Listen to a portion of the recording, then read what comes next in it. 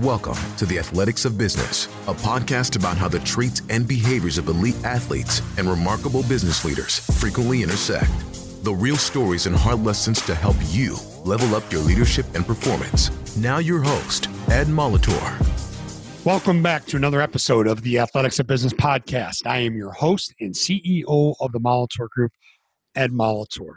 This episode is going to be extremely special to me because we're going to continue building on episode 44, my last solo cast, where we talked about the power of managers who coach their people and how the workforce today wants to be coached. Okay, they don't want to just be told what to do. They want to be coached, and they want to grow, and they want to know that they're needed, that they're important, and that their job has meaning. So I'm going to push the planned content to the side a little bit, but we're still going to build on that lesson because we're going to honor a man that has meant a great deal to me and will always mean a great deal to me, and unfortunately recently passed away, Tony Barone, which we will call Coach B from here on out because that's what he is to all of us. And Coach B was my coach at Creighton. He was also my boss when I was one of his assistant coaches at Texas A&M University. But more important, and way more important than that, he has been a friend and a mentor for the last 31 years. And I was blessed to know him for many more than 31 years, as he was a friend of my dad's as I was growing up. But truth be told, our relationship started to take shape when I started to play for him in 1988. And when I think about it, regardless of your field of endeavor, the path you have taken to get where you are today, there are people who come into your life and impact you in ways you cannot imagine. They represent something to you. Think about it. It could be hope, belief, resilience, persistence, joy, struggle. It could be passion, loyalty, and family.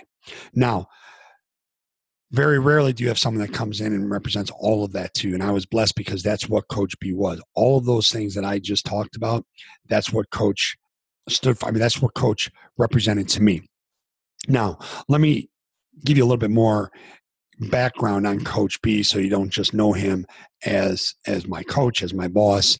But after graduating from Duke University, where he played on a Final Four team and was an academic All-American, he coached his first job after Duke was St. George High School. Now, I'm going to try and get these all right because he has an amazing resume. He also coached at Mount Carmel High School in Chicago. He went back to Duke University. He coached at Gordon Tech. He coached at St. Rita, and then he was an assistant at Bradley before he went on to Creighton University. And that is where he really made a name for himself, as he had back-to-back 20-win seasons. We used to joke around and call it 20-20 vision. Then it was 20-20-20 vision, even though there's no such thing. But after Creighton, he went on to Texas A&M. And then after Texas A&M University, he was with the Memphis Grizzlies for, I want to say, 12 or 13 years in various roles. He was the interim head coach when Huey Brown had stepped down. He was in player development. He is responsible for leading the charge in drafting Paul Gasol. Not a bad pick there. So a lot of roles with the Memphis Grizzlies. And like I said, I played for Coach at Creighton, and I was able to experience the highs of college basketball while I was there with him because we won the Missouri Valley Conference regular season, won the Valley tournament, went to the NCAA tournament. My second year there, we went to the NIT tournament. And then on the flip side of that, when we reunited 6 years later, when I coached for him at Texas A&M, I experienced the lows of the business with him as he was fired in our last year there in 1998. Now, that event right there, when he was let go at Texas A&M, really changed the course of my life. And that event and what followed only deepened the relationship that Coach and I shared. Here's the thing about Coach. Coach's impact on me and countless others, it transcended the game of basketball. And when we gathered, his funeral was on the north side of Chicago. Okay, which not too far from Wrigley Field, where he was a bat boy growing up, which explains his unconditional commitment and devotion and love and loyalty to the Cubs. But that doesn't mean he wasn't shy in his opinions of certain things. But it was really a cool day in the sense that There was a lot of stories shared. There were some tears that were shed. But I'll tell you one of the coolest things. His son, Brian, is a head basketball coach. And if this doesn't speak volumes to what Coach meant to people, his son, Brian, is a head coach at Southern Illinois University, Edwardsville. And on the way to the church, I stopped and picked up a former teammate of mine, Bob Harstad, to drive in. He flew in from Oklahoma, and we drove and we were talking and just telling stories, talking about life in general. As we turned the corner, if you know the north side of Chicago, there's a lot of one-way streets that are very narrow, and it's hard for even one car to get through. And I look to my left, and all of a sudden I see this huge bus with SIUE on the side of it. So Brian's team, I mean, a bunch of 18, 19, 20-year-old guys got up early on a Saturday morning and made the trek from Edwardsville, Illinois, down by St. Louis, all the way north up to Chicago, just to honor Coach, and obviously in support of Brian, their leader. But they loved Coach. Coach was around when Brian was assistant coach, would work a couple of kids out. He would talk to them. He would get to know them personally, and that's just what Coach was, you know. And I mean, if I had a dollar bill for every time I heard "Remember When," as the stories, well, you know, we're told over and over again. And as I sat in the church, I looked around as the service was going on, and I was looking at different people and identifying where they fit into Coach B's life. And when you're around someone for 31 years, like I was, you get to know most of the players, so to speak. And I don't mean literally players, but most of the people, most of the figures that have a huge part of Coach B's life. And I was trying to imagine what must be going through their head. And then I got inside my own head, and I realized I kept retreating back to a place saying, God, you know, I wish we could do it all over again. And sometimes it's funny, the things you take for granted, the Cubs games we would go to, the rounds of golf that sometimes we just tried to get through, all the hours we spent watching film and just talking hoops in general. But, you know, and the thing about Coach, like all of us, okay, he was not perfect. He had his flaws, but his heart, his sense of humor, his infectious smile, his passion for the game, and his passion for people overcame everything. The thing about Coach, he could light up any room, he could light up any gym, and he could light up any referee. But as the day went on, after the church, we went back and had a luncheon. As the day went on, again, more stories were shared. People would grab a microphone. But there's two things that stuck out to me that I think we can learn from, and we can talk about managers who become coaches, because I think there's two things that just, if we could do those every single day, okay, it would get people to really work towards maximizing their potential. The first thing, Coach genuinely cared about and was interested in how you were doing. It didn't matter whether or not you could ever help him win games or land a player. He was always asking people about their families, sending handwritten notes, picking up the phone and calling and sharing a laugh with whomever he happened to be sharing a conversation with. And the second thing he would do, and this was powerful. A couple of his former players got up and said this. Gentleman that coached with him got up there and said this. But he said, they said Coach had the ability to see things in you that you cannot see in yourself. Then he had the ability to get you to achieve these things individually and collectively. You know, even some things that you may not have ever imagined possible for you to achieve. And Coach did he did a lot of cool things to create a certain type of culture. Okay. When we were at Creighton, we had Operation Blue Jay, where we fed the homeless. Coach got really tired of hearing all the negative things that were surrounding college athletics. Okay. Specifically college football and college basketball. I don't remember exactly what it was.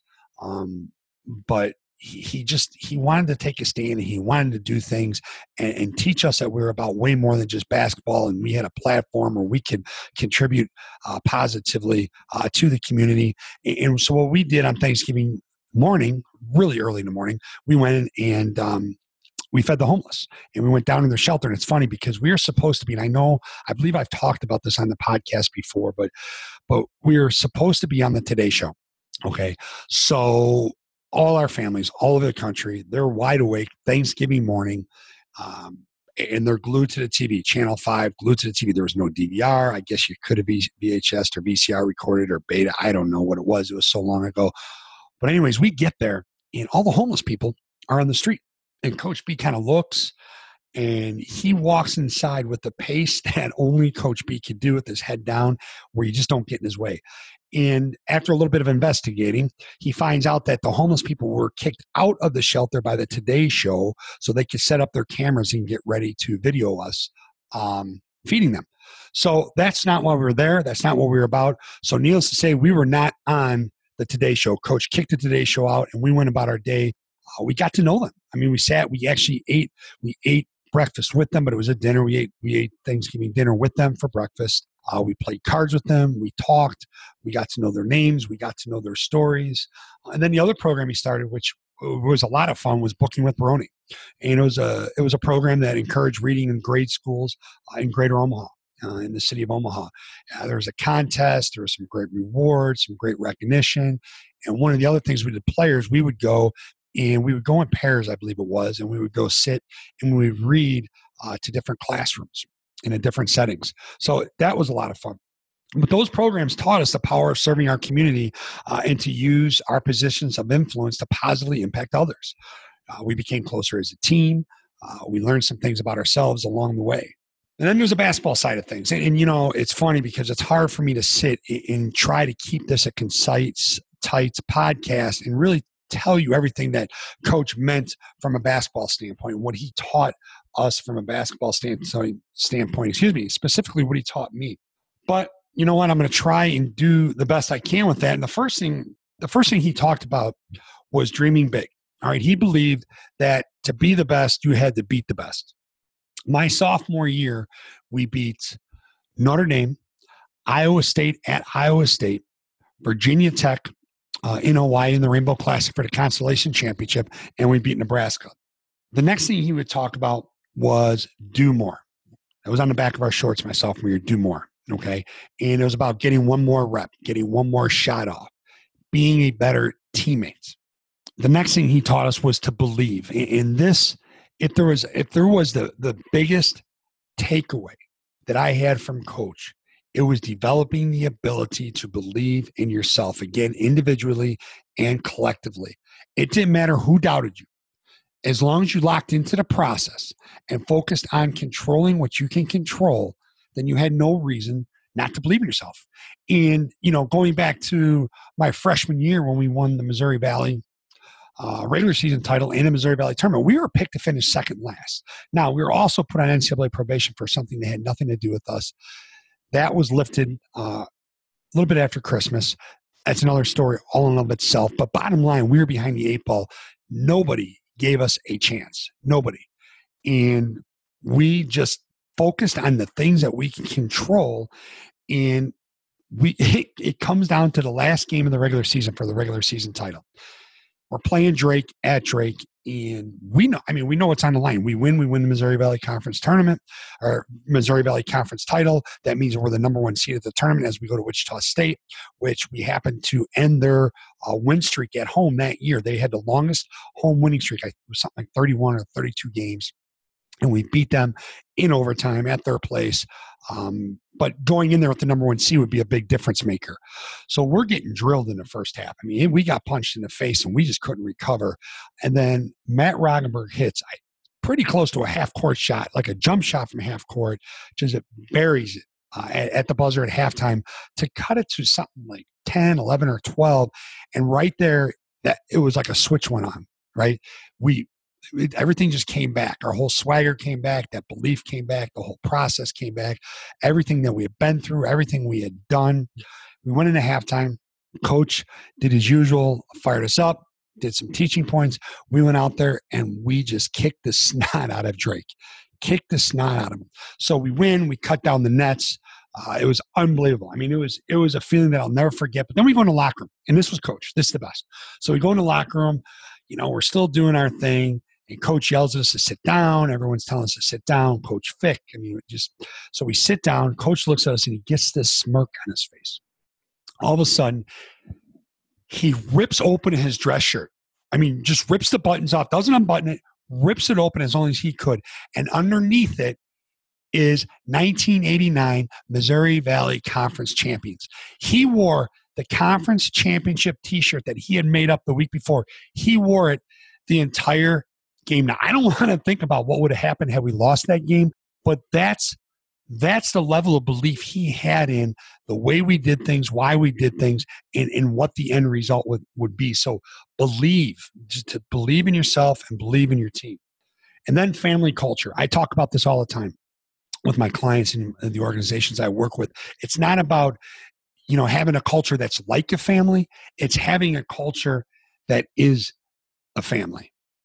Here's the thing. What do you do for your families? You fight for your families, right? When your back's against the wall or someone goes after someone in your family, you're going to fight for your family. The same thing with the culture. When you build a culture that's not like a family, that is a family, you are going to fight for that culture.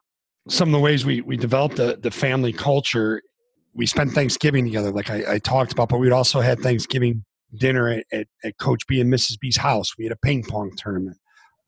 We spent the summer in Omaha just working out, hanging out, doing things. We were always together. Christmas time, we would have grab bag gifts where we actually have to put thought into getting something funny for our teammates, and just so many different things. And Coach was always looking for a way to bring us closer together. And of course, there was the adversity, and we went through a lot of it. Every single day of practice, he would put us in adverse situations that honestly, quite frankly, sometimes they were brutal.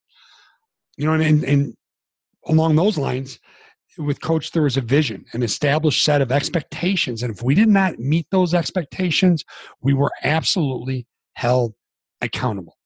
But he loved us and he cared about us. And he really cared about us away from the basketball floor. I mean, he showed that care away from the basketball floor, which is not always the case when you start talking about people in positions of leadership. Okay, and it was that care, it was that genuine concern for you away from basketball that truly made Coach special. And I'll never forget, about a year and a half ago, and it was a night before Loyola played Bradley. The second to last game in the regular season, Missouri Valley. And this is the year Loyola went to the Final Four, so 2018. Okay.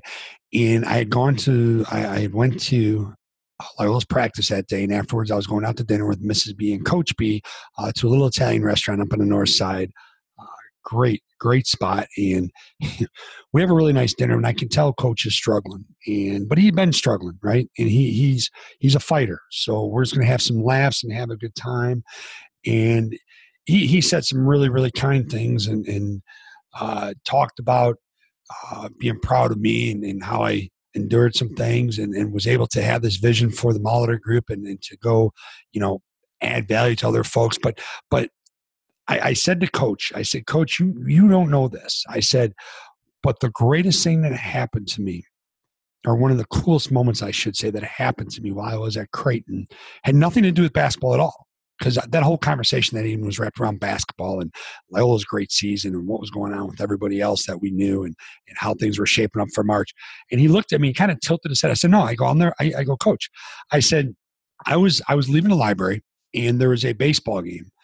And it was, and at that time, Creighton's baseball facility was, across the street, down the street, I should say, from the Circle. It was new at that time, their new turf stadium. And I walked out of the library and I was walking across campus, and I saw in the Circle, which is a drive that pulls up to right by St. John's Cathedral. I saw in the Circle, Coach's yellow Cadillac. We used to call it the Banana or something like that, which meant Coach was nearby. Okay, well, it was in the spring after basketball. It was nothing against Coach or any of the coaches, but you didn't want to see him. You just did not want to see him. Okay, you got a little break from each other. I'm sure they felt the exact same way. And for whatever reason, campus was somewhat quiet. There wasn't a whole lot of people out, and I was walking close to a slow jog. Okay. I mean, I was moving briskly, let's say, to the baseball field and still had a ways to go. And all of a sudden I heard Coach call out my name, but he didn't say Ed or Eddie. He said Molotov. It's a name I think I sort of adopted or was passed on to me for what they used to call my dad. But anyways, he said, Molotov, where are you going? There's only Coach B can. So you don't know right now. You don't know if he's pissed at you. You don't know if he's playing with you. You don't know if he doesn't even realize how he's talking to you. And you turn and look, and he doesn't have a sweatsuit on. He's got some dress slacks on. His golf shirt, which I can still picture which golf shirt it is. and he's with Coach Fick. And I look to my left, I look to my right, I got nowhere to go. There's no one like to say, hey, act like I'm walking with. I mean, I'm done. That's it. So he comes up and he goes, what's going on with English? And I'm telling this to coach, and coach is still looking at me like, I'm half off my rocker. He goes, what's going on with English? I said, I don't know. I go, what are you talking about? And it was weird because I had this English class that I loved, and it was a great English professor. It was a smaller class. We worked in groups. It was more of a writing class than an actual English class, so to speak. And I've always loved writing. And I go, Coach, I don't know. Did the test come back bad? I thought it was going okay. And he goes, Molotov, I got a letter from your teacher. He goes, apparently you have her fooled because she could not stop saying all these great things about you. She says you participate. She says you're pleasant. I mean, come on, you're not pleasant. She says you're early to class, you're last to leave. What's going on? And I looked, and all of a sudden he sat there and he talked to me. And we talked for only 3 or 4 minutes, right? But that had an impact on me because that honestly meant way more to me than him telling me I threw a nice pass in basketball practice or that I made a good cut. Good job getting back on defense. That impacted me. And that's something I think everybody can learn from. You think about it, when I talk to these teams and these leaders and they say, okay, I've got an hour, I've got to go do some coaching. Okay. Well, I get that, but sometimes the most effective coaching you can do are the unscripted moments. Okay. I call them bumps. You happen to just stop by and say, how are things going? How are you doing? Or nice job in this. Oh, by the way, did I tell you? Those are some of the times. And that's what coach would do, and the thing about coach, one thing I don't like about funerals is like, oh, this could be the last time. There's no last time, because the impact he had on me will always show in the relationships I have with my family, with my kids, with my friends, and with strangers. Coach was amazing with strangers, and he was amazing with my friends, with your friends. Two quick stories. I have one of my best friends, Chris, flies down to College Station my first year there and wants to go golfing. And we're going to go golf. We're going to go play Pebble Creek. His flight's a little bit delayed. Coach gets caught up doing something. We tee off a little bit late with about 5 holes to play. It's dark. And I mean, it is dark. Okay. And I'm like, guys, we could call it a day. Coach is like, hell no. He's like, your boy did not come down here to golf or to not golf. He came down here. It's cold in Chicago. He came down here to have a good time. We're gonna golf. And every time, and Chris to this day will tell me that every time Chris would see Coach, whether he came watch the game at Iowa State on the road, Coach always made him feel a part of the family, simply because we were friends, And then I was actually reminded of something recently that I wish I had remembered. The weekend of the funeral and the lunchings, I would have shared this story because this is quintessential Coach. A good friend of mine, Mike Yim, Coach B, myself, and I forget who our fourth was. We played in a golf outing here in Chicago. Coach and Mike had never met. Okay, Mike's a very successful all-state agency owner, and they talked the whole round of golf. And Coach called me up and said, "Hey, give me an address I can send Mike something. I'd like to send him something." And Coach, as Coach always does, a wonderful handwritten note that probably took him 3 minutes, put a Memphis Grizzlies, he was with the Grizzlies at the time, put a Memphis Grizzlies in a FedEx envelope and sent it to Mike. And to this day, I mean, this many years later, it still meant the world to Mike. And that was Coach. I really think as a leader, it's critical for you to realize the opportunity you have in front of you to positively impact all of your team members' life in such a way that you let them know that they are important, that their role is valued, and that what they are doing has meaning that extends well beyond the boundaries of work. And that's what Coach did for me. That's what Coach did for us. And here's the thing, and I say this often, do not ever sell yourself short as a leader. The impact you have on your people, the confidence they gain, the mental strength they build, the joy they get from the laughs you share, and the resilience that they build from all the adversity that you grow through together, that's going to show up in all aspects of their life. And, what does that mean? That means that's multiplying the impact that you've had on them, and that's multiplying the leadership lessons that you shared and the value that you poured into them. As I told Brian, Coach B's son, who's the head coach at SIUE, I said, Coach could have been extremely successful in any career he chose to pursue because, very simply, because of his ability to genuinely, and I mean genuinely, connect with people, to see the best in others. And he was great at setting expectations for his team, holding everybody accountable. And then he was masterful at getting others to achieve things they may never have thought possible. So I encourage you, I challenge you to take a page out of Coach's book and get your people to stretch themselves, believe, find joy in the process. When you learn to love the process, you're going to love what the process gives you, right? To have purpose in what they are doing and become something that they may never have thought they could become. And in doing so, again, multiply your leadership at home, in the community, and with the teams that they will lead in the future. Well, thanks again for listening to another episode of the Athletics of Business podcast. I would love to hear what you thought of not just that episode, of previous episodes. And you can go to iTunes and you can rate our episodes. I would love any comments. Please feel free to share comments with me at ed@the Molitor Group. And again, if you're interested in our executive coaching programs, our leadership consulting, our team coaching, or bringing me in as a keynote speaker, feel free to reach out to me at ed@themolitorgroup.com as well. And I would love to hear from you. And if you found this episode, to continue paying it forward, to continue Coach B's impact and influence he's had on not just my life, but countless others, I would love for you to share this podcast episode if you could. All right. So that's it for now. Keep doing great things.